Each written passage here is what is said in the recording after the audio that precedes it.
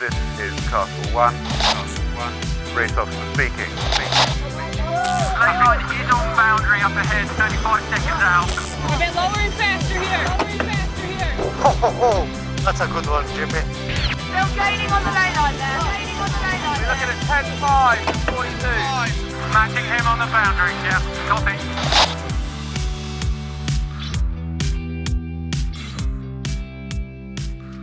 Welcome back, podcast listeners. Thanks for joining us for another month of stories from the very heart of our sport.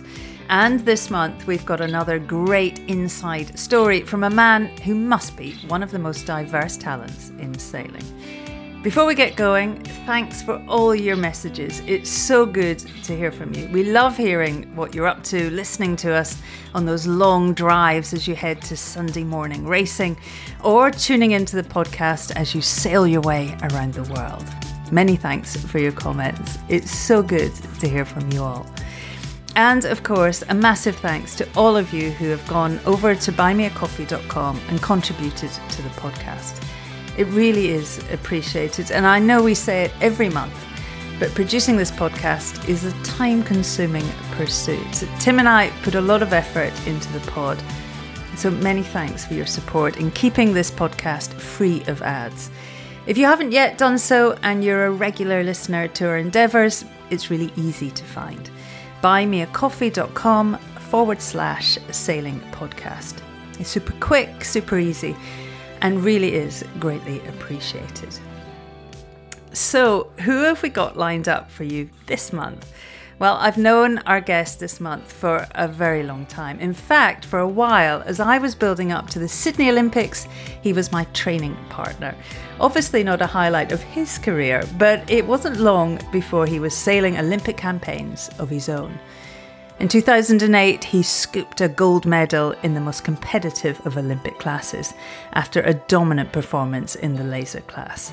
But after a difficult time at his home games in 2012, he decided it was time for a change. I am, of course, talking about British Olympic star Paul Goodison, a multiple Olympian, most recently on the world stage in the last America's Cup in Auckland as the mainsail trimmer on American Magic. But his talents don't stop there.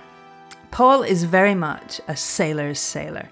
He is an absolute talent for reading a racecourse, evaluating the conditions and making race-winning decisions. He's the only sailor to have won 3 consecutive world titles in the Moth class, a class that attracts the very biggest names in our sport. But he's also won the incredibly prestigious Star Sailors League. He's a real talent, and this month, he's on the podcast. I hope you enjoy the time I spent with Paul Goodison. Ben had his medal with him, and all of a sudden you make the connection. This is no longer one of those things you see on the TV that seems so distant. He was like, "What's wrong?" I was like, "I needed to pass you." And he looked back at me, he's like, "You only had to ask." I remember coming ashore thinking that the whole world had fallen apart around me. Paul Goodison, welcome to the podcast, all the way from your home in Lake Garda. Lucky chap. How are you? How's things?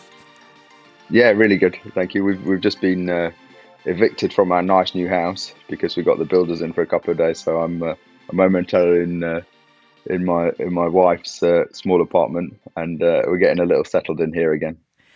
For our listeners who perhaps don't know how amazing Lake Garda is for a small boat sailor, just describe it for us.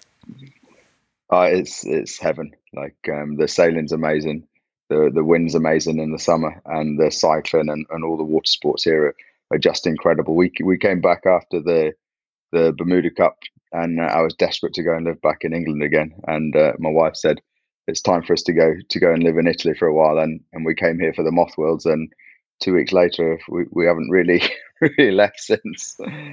It is heaven. I highly recommend it. Well, the last time we saw you, Goody, we were all in Auckland. I mean, that's a full year ago now.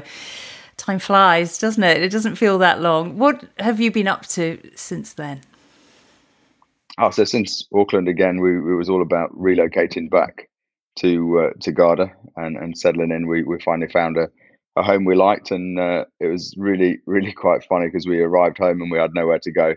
So we bought a house while we were in quarantine and then without seeing it. And luckily, it was as we expected. So we've settled in here, the little guys at school here, and really just been doing a whole mix of sailing. We took on the 52 this year. I did plenty of moss sailing and some other regattas just to bide my time. But for sure, after Auckland, it's not easy to go without sailing those amazing boats for so long. So it's exciting that it's back on the cards again.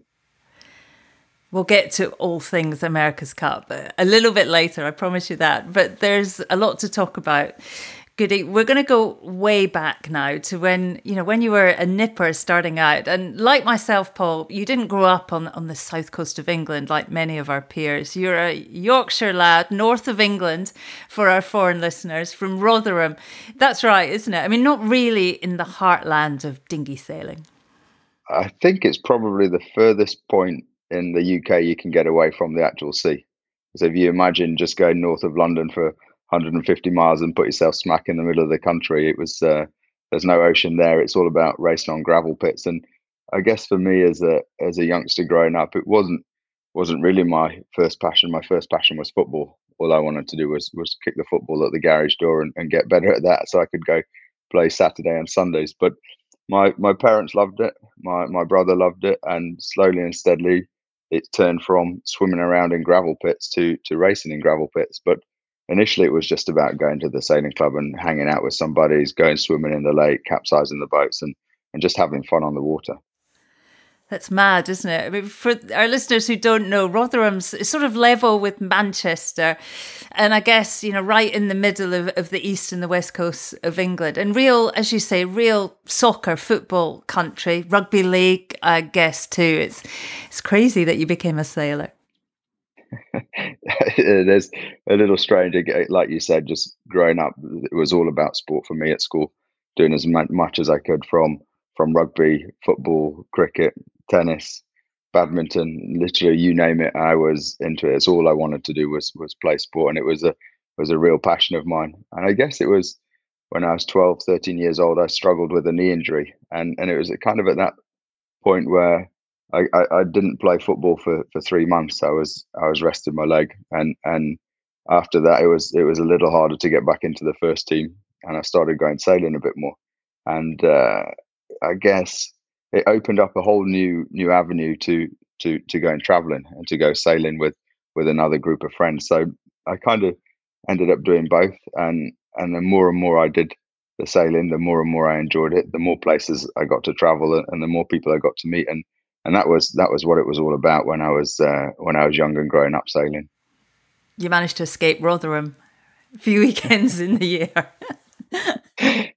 I laugh. I don't think my brother's left for the last 6 months, maybe even more. He loves it there. Very different to me. I'm always about traveling and getting around as much as I possibly can, seeing new things, doing new stuff.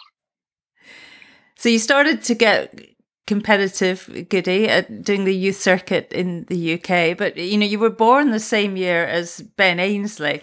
I've done my research. Born almost exactly between Ben and Ian Percy, but also Chris Draper was in there as well, and it was a real golden era of British youth sailing. Bart Simpson was there also. Were you sailing with all those guys as a youngster? What was that like? It was really strange, I guess, because I think I was a little bit behind all those guys from how long I'd been taking sailing seriously. Like I remember going away. I think I was 17 years old and going to the Youth Europeans for the first time, and people like Ben, Ian, Bart, they'd been around Europe sailing, competing, doing youth worlds, winning medals, and I'd been sailing around in gravel pits, capsizing and swimming around and messing around. And I loved the racing. I loved the traveling. And I remember at one point it kind of dawned on me that if I wanted to keep hanging out with these guys and traveling around, I needed to take my sailing a little bit more serious rather than just having fun. And I think my dad probably saw it the same way as well. He didn't want to pay for me just to go around the world messing around. He obviously wanted me to utilize my talent and to get as good as I could at that sport. And so it all dawned on me, I guess, just before the Atlanta Olympics. I was there busy doing the youth nationals, kicking footballs, playing around and messing around, racing. While there's people like Ben and Ian who were seriously trying to compete for an Olympic spot and Olympic medals. And it kind of dawned on me a little bit there that there was a lot more of a serious side to sport and a lot more of a professional side to sport, rather than it just being fun and a hobby. And it was something that excited me, and that I really wanted to be involved with. And I guess the biggest part of all that was when Ben returned back from Atlanta, having won a silver medal. And I remember we were all at the Mumbles Laser Nationals. I think he came back and it was the last night. We'd all had a little bit too much to drink, and we were in some dodgy establishment in Mumbles drinking too much. And Ben had his medal with him, and I remember for the first time seeing it was the first Olympic medal I'd ever seen and held, and I was like, wow. And all of a sudden you make the connection. This is no longer one of those things you see on the TV that seems so distant and far away. This is actually a guy you know, a guy you've raced against and sailed against, and all of a sudden it became really clear that it's not so far away. It's actually achievable if you have the right work ethic, if you put your mind to it. And it was something I really look back on that and remember as a turning point of me thinking this is definitely something I want to pursue. And if I do want to pursue it, I've got to get a bit more serious. It was far away though in some respects, wasn't it? I can imagine as you got older, it was all about Ben, wasn't it? I mean, could you ever see that you'd get that Olympic chance ever with him? I mean, he was so dominant. Oh, he was so dominant, but it was also so good for me to be around and to see. I guess coming back from Atlanta, it did seem a million miles away, but after I'd finished university and had a bit more time on my hands to pursue it, I remember going down to New Zealand and spending the winter down there with Bart, with Jim Taylor, and Ben was there as well, taking the sailing a lot more serious. And at that point, I think we going into the final day of the Worlds, it was part of the qualifying. I think I was third and Ben was fourth.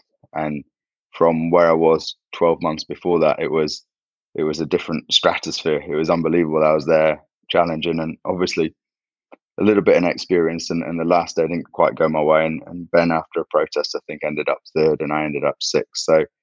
So that left Ben with the game spot, and then we went on after that to the Europeans. And again, going into the last day of the Europeans, I was leading going into the last race, and Ben did his prerequisite for the Sydney Games by sailing into the back, and then I kind of clawed my way back. I think I needed to finish fifth to win the Europeans, and my Danish buddy was fifth, and I ended up sixth, and I went over the line. And I think it was one of the rare occasions I slammed my tiller extension. He was like, "What's wrong?" I was like, "Oh, I needed to pass you."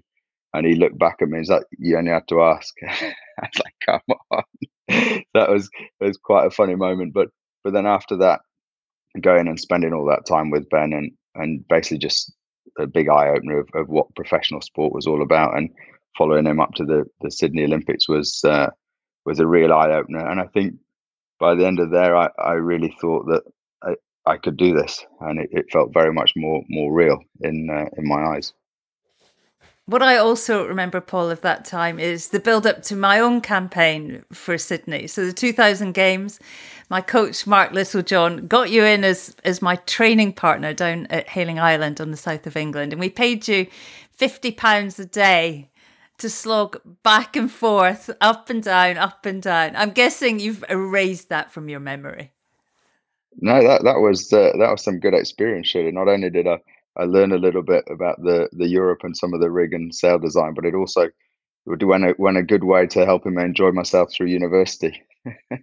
I can remember turning up at your house and having a nice lunch cooked, and then going sailing all afternoon, which I did enjoy, and then having some money to go to the pub in the evening with my buddy. So no, it was good times. I can tell our listeners you were pretty hot in the Europe as well. I wouldn't expect anything else. Goody, let's talk about the Olympic opportunity. Athens 2004, your first game, still pretty young at just 27. I mean, how did that come around? Again, after Ben moved up to the fin, it was like the door opening wide open for me, because I was ready for the challenge, and some ways I was hoping Ben would stick around because I felt a bit like unfinished business, but in other ways it was like this is mine for the taking, and I really relished the opportunity. I think in the lead up to Athens, medaling at most regattas, I went in to the Athens Games feeling really strong and super confident. But as we all know, things didn't go quite the way I wanted to. I remember the last race. I think the final race was general recalled, which was lucky because I think I was over. So I kind of got a second bite of the cherry. The coach didn't tell me at the time, which I was kind of grateful for Chris for not saying that. But then halfway through the last race, I was in a medal position, and then things didn't quite go the way up the last beat. I remember getting caught in the middle with the Austrian going one side and a Slovenian going the other side, and it slowly slipping away, and that was just devastating. I remember coming ashore thinking that the whole world had fallen apart around me, and I just devastated, feeling like I'd let so many people down that had helped me through the way, and it wasn't really a nice spot to be in. But I remember watching the other guys get the medals, and it was awesome to see yourself, to see Ben, to see Ian, and to see the 470 boys get all the medals, and Nick, and it was a great atmosphere to be around and be involved in. But it was really tough on a personal note to feel the suffering from what I thought was underachieving. And I remember going home from there and not really wanting to, I guess, address the issues, trying to hide away just to go and do other things, party a bit too much, and kind of think, okay, what's next? What can I take on? What can I do next? But I remember it was just after Christmas time. I had a good think and a good chat with my parents about what I wanted to do, and it just felt like if I never tried again, it would be unfinished business, and that was a real motivational point that I decided, look, I want to do this, I can do it, and I want to do it right, and from there on, the next for 3.5 years was completely focused on Beijing and doing the best I could there. I finished 4th in Atlanta. It's a lonely place, isn't it, Paul? And we've talked a bit about that on the podcast before. It's tough to come back from. Yeah, no, it is. It's not nice, but I think it's also, you learn so much more from some of your biggest defeats than you do from your biggest victories. And you not only, I think you learn a lot about yourself and what motivates you, and also how to develop yourself, become more analytical, and change the way you do things. It's a great learning opportunity, and I look back now thinking it was probably one of the best experiences I had, just from the things I learned from it, and it's something I take forward into my other sailing, is really trying to learn from when you don't do your best. It's easy to win regattas and be all happy and smiley, but it's the hard stuff to lose and to figure out how to get it right next time. And it's a great motivation for me every time I get knocked down to try and come back stronger and harder. And yeah, it's something I enjoy looking back at now. Not so much when back at the time. When we spoke to Tom Slingsby about that, I always remember him saying, always feared the person that finished 4th in the games before. And that's so true. And I think about it a lot now when I'm commentating at the Olympics. Well, the next games, of course, for you was Beijing 2008. Tell us what you did differently. What was the learnings from before? And, how different was your approach to the previous 4 years? I think the biggest difference was goal setting and trying to focus on what you wanted to do and why you wanted to do it. I think running up to Athens, I wanted to win everything. I wanted to stake my claim. I wanted to feel that I was the best, and it was more, I guess, probably trying to reassure myself that I could do it, rather than focusing on the things that mattered, and having a proper plan was the biggest difference for me. And again, I think having the right people around you and having the experience behind you from the previous 4 years helped massively get your head right and have faith in the people that you trusted. And again, it was a great time and a great group of sailors to be around. I remember look back at those Olympics thinking there were some of my best mates who were also doing the best they'd done before, and it was nice to be around, and some special times. I guess the biggest thing I look back at and think about is the special times I spent with Bart, because he's no longer here to share these amazing times that we have sailing these cool boats, and it meant so much to me to have had that time and to be with him, Ian, Ben, and that tight group that we had.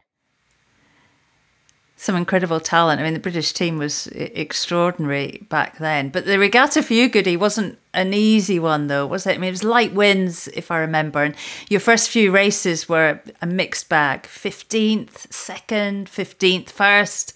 It's tough in the Laser Fleet to keep ahead, isn't it? I mean, what are your memories of the opening part of that event? I had no idea what the results were in the first couple of races. It's funny you remind me of those.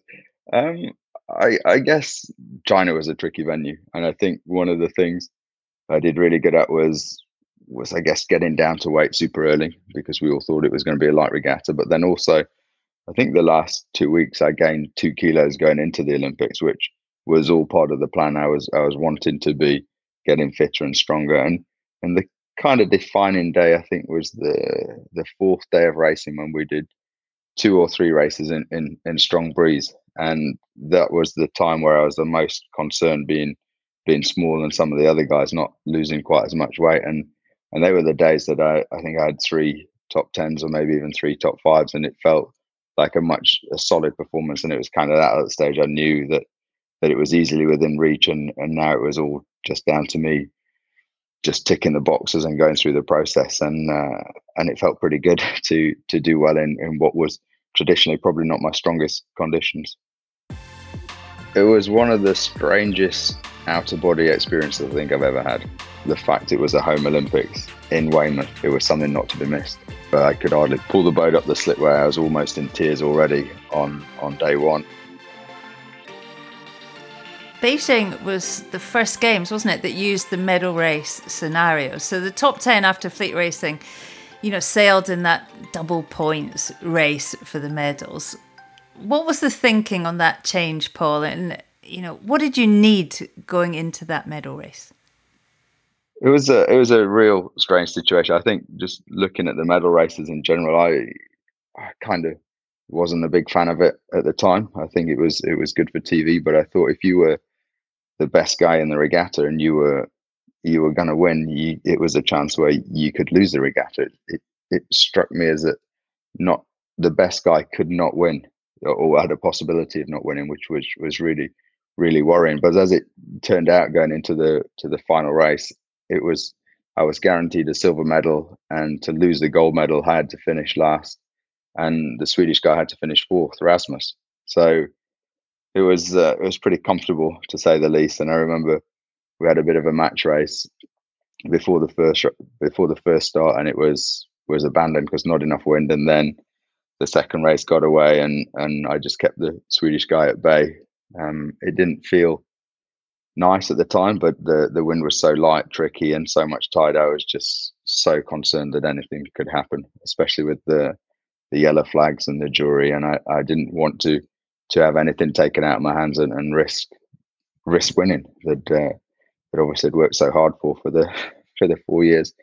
But it was a bit bittersweet. I really felt for Rasmus, who then missed out on the medal, and it took 4 years for that to be righted when he got to stand on the podium in London, which felt pretty rewarding for me, and it helped me deal with the 4 years earlier. But thinking back, like, you cross the line and it's just an immense relief that all that time, effort that you've put in has not gone to waste. And it's more of a thank goodness I didn't mess that up sort of feeling, rather than elation and being celebrating. But it felt great. Then, of course, the medal ceremony, standing on that top step with all that effort behind you. I mean, how was that? What were you thinking, hearing the anthem, the gold medal, finally yours, Paul? It was one of the strangest out-of-body experiences I think I've ever had. I remember jumping up there, throwing my hands in the air, and having the medal placed around my neck. And then you always think you're a bit bigger than crying when you stand up there, but it, it happens to the best of us. And I remember just looking into the crowd, and everything seemed to go hazy. And just at the back of the crowd, I saw my mum, who'd been out there the whole time watching, and I tried to look everywhere else, but everything else was blurry. And my mum was just crystal clear, and she was sobbing her eyes out. And in the end, I was just sobbing my eyes out with my hand on my chest, trying to suck in the air as much as I could. But it was an amazing feeling, and something that I'll never forget. Oh, you're making me cry, Paul. Thinking about the moment with your mum. That's a special moment. An amazing moment for her too. Incredible. And it was in our sport though, Goody, none of us are earning millions winning medals, are we? But what does winning at the games do for the career? I mean, did winning that medal open doors for you at all? I think for sure you have to prove yourself at Olympic level to want to progress in the sport. And obviously the next step or the biggest thing in professional sailing is the America's Cup. It's the coolest boats, it's the fastest boats, it's the biggest teams, the most technology, and it's something that you desperately want to be involved in and be a part of it. And I'm sure that winning there in Beijing in the lasers was a good stepping stone for me to be involved with Artemis Racing 4 years later. I look at that, and I think the other part is just my introduction to Moss sailing, and I think I have Adam May to thank for that. I remember turning up at Artemis just before the San Francisco Cup, and the guys are out training, and Adam says, "You've got to have a go in this." And unfortunately for me, I'd previously just bought a A-class catamaran. And Adam's like, "You don't want one of those?" I was like, "Oh, I only got one 2 months ago." And I remember we were going sailing just in the inner harbour at Alameda, and within about half an hour, I came in just beaming ear to ear, and I ordered one that evening. And and I think the Moss sailing and the passion I had for that also did a great job of giving me a stepping stone into the foiling world and the America's Cup.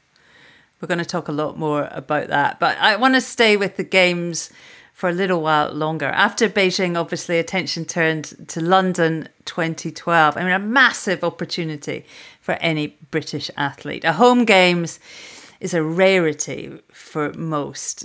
So was that then a given, Paul, that you'd be back to defend your Olympic title for London? It was a real tricky one. Like you just achieved pretty much everything you ever wanted to do in the sport, and a little bit you wanted to enjoy it and branch out. I think the laser's a tricky one. It's so one-dimensional, and so I guess untechnical compared to all the other sailing. It's a very special class where the racing is everything, and I guess that's the reason why I carried on and came back. I think had it not been London, then there's the potential that I would have not been racing at the next Olympics. But the fact it was a home Olympics in Weymouth, where I had a house, it was something not to be missed, and something that I was super excited by, but also a little bit daunted by spending the next 4 years doing the same old stuff. And I guess the hardest thing for me was that I wanted to go and I wanted to do other sailing. And every time I come back to the laser, it felt like such a battle to get back to your previous best, because the learning curve was so shallow. But it was something that I guess I needed to address and to change. And I played around with different coaches. I had a great coach in Chris Gowers that I'd spent most of my career with.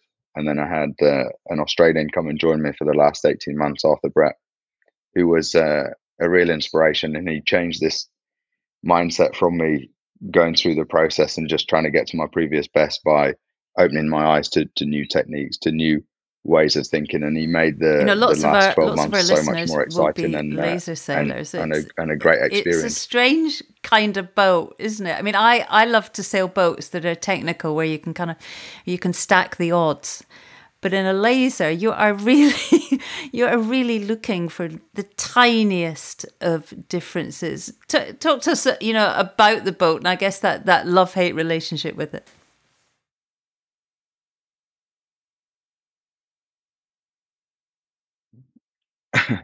Yeah, like you said, it's very straightforward, and the smallest differences make the difference. And it's a lot about the time, it's a lot about the motivation, and it's a lot about being just a perfectionist in every small area because you have so little to make a difference. And looking back, the reason why I love the laser so much is because of the racing. In the end, the training was hard. It was a bit of a bind. It took a lot of stress on your body as I 15 years in, I think it was. But the racing still excites me now to sail these one design classes, especially. There's nothing more one design than the laser, and it's such an awesome class for me to be out there with 70, 80 boats at the Worlds and being so close, and the tiny margins of difference making the difference between standing on the podium and not on the podium, and that's what I loved about the laser. Now, maybe a bit old for that, and I like you said, trying to stack the odds in your in your favor if you can be a little faster, and the technical side is something that excites me more and more now. I can remember we did a lot of media around the British team for Weymouth for the London 2012 Games. And there was a lot of buzz about Ben, of course. Nick Dempsey had promised his little boy an Olympic medal. There was Ian and Bart, a young Hannah Mills, charging headfirst into her first Games with Saskia Clark. But there was a sense with you, Paul, that things weren't necessarily quite right. I mean, physically, you weren't in the best shape. I can't quite remember, the ins and outs of it all, but how did you feel as it all kicked off and got underway? I think when it came into the Games, with 2 weeks out, I felt fantastic. I was in probably some of the best shape I'd ever been in. The sailing and all the training was going really well, and it was the thing that I hadn't quite managed well enough was that last 10, 15 days run into the start of the Olympics. It's the sort of time where you're hitting a lot of PBs in the gym, and you're there in there with Ben, Ian, Bart, and you're all still quite competitive. And I can remember we had some exercises on the hiking bench where you're hanging weights above your head and swinging around. And I can recall where, because I was feeling so good, I just kept pushing and pushing and pushing, and I could feel that I'd gone too hard. And it was kind of, oh shit, I've messed up here. So the next, 5 or 6 days were about trying to get myself right and backing off from everything. So going in was probably not the best preparation. I felt like I was trying to look after myself rather than trying to push myself as hard as I possibly could. And I remember coming in from the first day of sailing, I think it was the first beat of the second race, bouncing a little bit too hard, and I could feel that my back had gone. And I can remember I could hardly pull the boat up the slipway. I was almost in tears already on day one, and from then it was a real battle, just mentally as well as physically. When you're taking painkillers, your mind's probably not where it needs to be, and it really felt like such a massive missed opportunity. But we battled through till the end, and it didn't finish how I wanted to. But it was again great to be part of the bigger team and all the success of everybody else. But it was obviously very, very frustrating and I guess sad from not achieving what you wanted to achieve. Oh, it's so hard, Goody, isn't it? Injury. We don't often have that much injury in dinghy sailing, but it's brutal, difficult.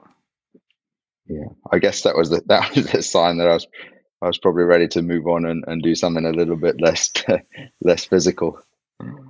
Australians Tom Slingsby was also on a bit of a charge in Weymouth, wasn't he? I mean, what was the mood in the fleet like with Slingsby, who was on form? I mean, there was rumours, wasn't there, a bit of a niggle between the two of you. Certainly you were both pitched as favourites to take gold. Yeah, no, we had our ups and downs between myself and Tom. It was a battle in the lead up to Beijing. He was always ever so dominant in the strong winds and a fantastic sailor. And running into London, dominated in the stronger winds, but he obviously had weaknesses in the other areas, and they were sort of things that we were hoping to capitalize on. But going in, he sailed fantastic. He didn't really put a foot wrong, and deservedly came away with a gold. So it was a little tough because I didn't feel like I put up a fight, but it was too far away from me after the first day, unfortunately. Well, as you say, that was that seventh overall, your last Olympic regatta, Goody. I mean, how much did it feel like, you turned your back on Olympic sailing? I mean, was that your choice, or did you miss it? What was that feeling like leaving the Olympic world? It was a little strange because a couple of months before the games, I'd already had chats with Bart about moving into the Star, and about Ian was planning on moving away and doing other things, and kind of in my mind that the next step was still to continue doing some Olympic sailing in the Star with something a little bit more technical, that would excite me and change it up a little bit. But unfortunately that went away. So I think it was an easy decision. I was never going to be big enough for a fin, and I'd paid my dues in the laser, so to speak. I think I'd had a good innings, and I was ready to move on to new things. Well, move on you did, Goody. You've mentioned getting into the Moth already, but I wanted to talk specifically about your prolific record in the Moth class. Tell us again, Paul, how that really got going and what it was that first drew you into Moth sailing. I think, as we spoke about earlier, the introduction was Adam May when I was at the Artemis base saying, "Come on, give this a go," and it was almost like, wow, you can go so fast with so little effort. Something that was almost unheard of in the laser. You had to work so hard to go so slow. It was just eye-opening, and I love the technical side from being, I guess, subdued for so long in the laser with nothing to play around with, nothing to experiment with, to then literally you can try whatever you want whenever you want. And I remember being in Weymouth. I spent a lot of time sailing with Chris Draper at the time, Simon Hiscox, and a whole bunch of Weymouth guys that it was so into this Moth sailing, when we called it Foil Town, and we'd be out there almost every hour that we could, sailing around in our Moth, beating the crap out of each other. It was awesome. And then we'd go back to Simon Hiscox and have a cup of tea and discuss who was best, and we'd all have our own opinions that we were better than each other, and it just made for great entertainment and great banter. And it was like my second love for sailing again. It was something that I just could not get enough of. I think I tried the windsurfing and the kite surfing, but this was my real passion again, and something that I just loved being involved with. How easy a transition is it from the traditional laser or normal kind of dinghy to sailing a foiling Moth? I mean, obviously you don't have to jump straight to the Moth. There's entry-level options. But even so, foiling in a one-person rocket ship, how achievable is that for someone thinking about getting into it?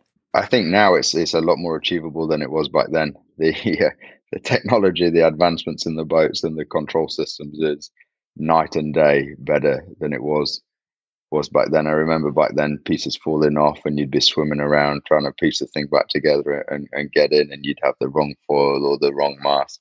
And now it seems like the equipment has progressed so much in the last 5 or 6 years that so many of the boats are way more accessible to the standard, I guess, club sailor to come in and give it a go and get some real thrill and enjoyment from what I think is probably the coolest, cheapest small boat out there when you compare it to the other foiling boats that go considerably faster. It's not that cheap, Goody. I can remember at the time. If you're sailing around in your laser. Yeah. No, I can remember at the time. I think my Moth cost maybe 3 times more than my car at the time when we first started Moth. In fact, even now, I had a couple of Moths in the garage the other day, and my wife was asking me why the car's parked outside, and I had to remind her that one of the boats was probably worth more than both of the cars that were outside. So yeah, no, it it is an expensive hobby, but it's something that's just amazing, and everybody gets carried away and probably spends more than they should do on these little toys. You can tell your wife it's been worth the investment. And we'll get on to the Cup a little later. But I can remember filming in Bermuda a lot in the build up to the 2017 Cup. And whenever we came to Artemis to see Ian Percy, you were nowhere to be seen, always out on the Moth, foiling around the Great Sound. Is that where you put all your hours in?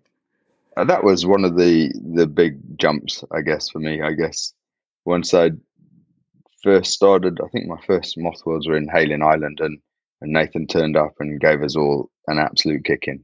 I remember I was blaming on not having the right size foil, this, that, and the other. There's 100 excuses, but then I'd go and spend a lot more time with him and Goobs and Francesco Bruni, and a big part of the Artemis training was the small boats. We identified early on that we had starting issues, and at that point we didn't have simulation and ways we could replicate a lot of the practice. So it was all about going out in the small boats and beating each other up. And I wanted to prove myself, and every spare bit of time I had, I wanted to be out there getting better and better. And that's I was super motivated, and that was my way, I guess, of trying to prove to everybody that I was good enough to be there, and I wanted to be doing it. Well, we always knew where to find you. That was for sure. Are you that kind of sailor, Paul, that just puts in more hours than anyone else? I think when you enjoy something and you want to get better at it, it's easy just to get carried away and put in every hour that you can. And I guess that's, for me, that's how a lot of the guys I look up to in sailing, you see how Ben achieves it. I could see how yourself achieve that sort of thing. You work harder than everybody else around, and there's so many people with talent. It's the guys who work hardest that win, and that's, I guess, my mindset, that if I want to get better, I need to work harder at it and spend more time doing it. And that was a big part of it at Artemis. We only had I especially had limited amount of time I could be sailing the catamarans, because I was on the second boat most of the time, and if only one boat sailed, I'd get very limited amount of time sailing it. And my way of trying to catch up and keep up was spending the extra hours out moth sailing and getting better at that. I've been to a few Moth events. I mean, your first Moth Worlds was won in 2016, Japan. Many of the big names were absent. I guess they were cup sailing, but that's where you won your first Moth title. Yeah, no, that was basically we were between, I think, boats in Artemis, and I basically begged Ian. I said, look, could I have 2 weeks off work to go and do this? This is something I desperately need to go and do.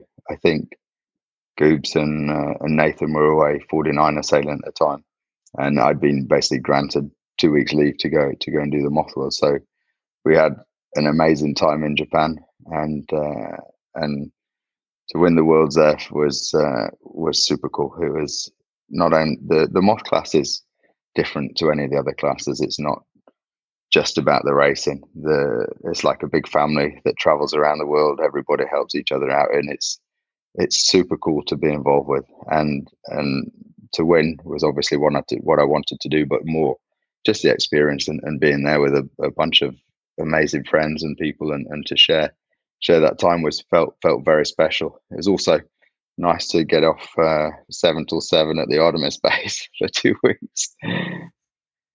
You put the hours in at the Cup, that's for sure. Well, by 2017, though, Paul, the Moth Worlds were back to a full roster. The talent at a big Moth event is frightening. And that year it was no exception. Was it Slingsby, Outteridge, Bruni, Pete Burling, Goobs Jensen? I mean, I could go on. Olympic medalists, Cup winners. The Moth Worlds attracts so many big names. Tell us how that regatta went down.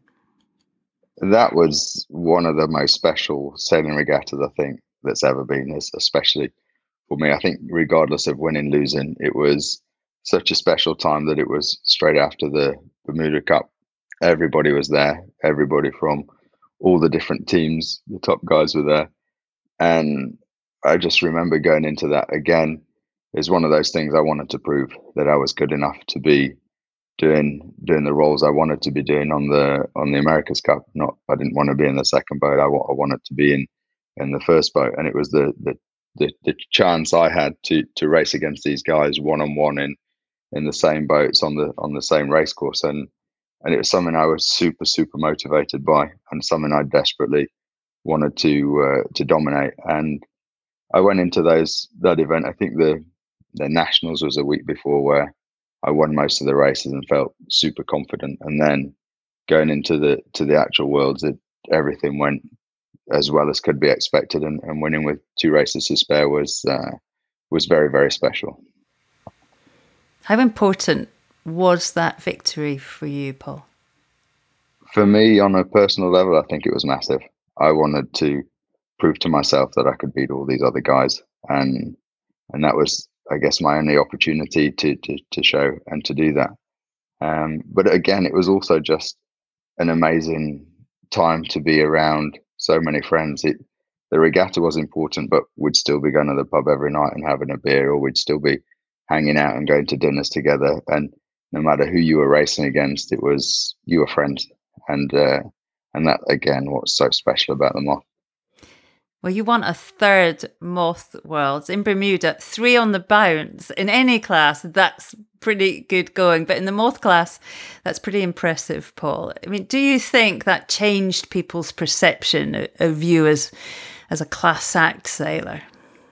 I'm hoping that happened in Garda, but maybe it did. It wasn't quite as strong as the fleet had been in the Garda Worlds, but again, it was another tough regatta and nice to win it. And again, that one I was a little bit more relaxed in Bermuda. It was more like going back to Bermuda. I was there with my wife, and just it was like an amazing holiday back in paradise again, and just it was just special, good special times.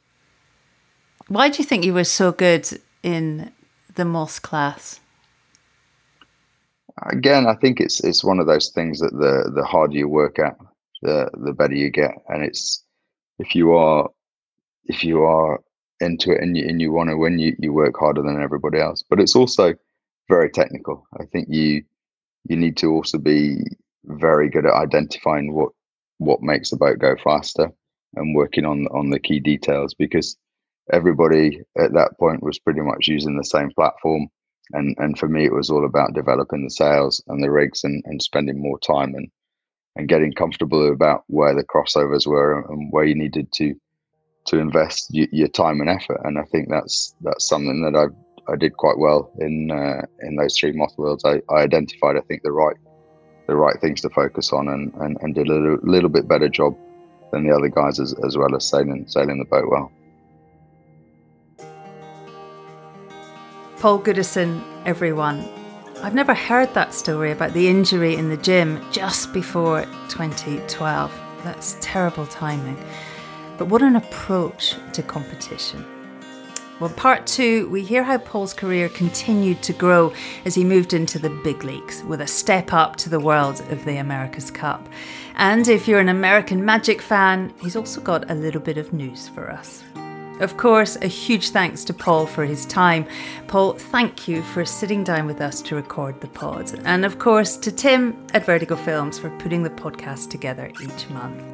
And of course, to you for tuning in. Thanks for joining us this month. If you like what you're hearing and you're loving the ad-free interviews we bring you each month, then please do take the time to visit buymeacoffee.com/sailing podcast and support the podcast. It's quick and easy. Leave us a message. It's lovely to have your support. Thank you. Until next time, thank you so much for listening. Have fun on the water and sail safe, everyone.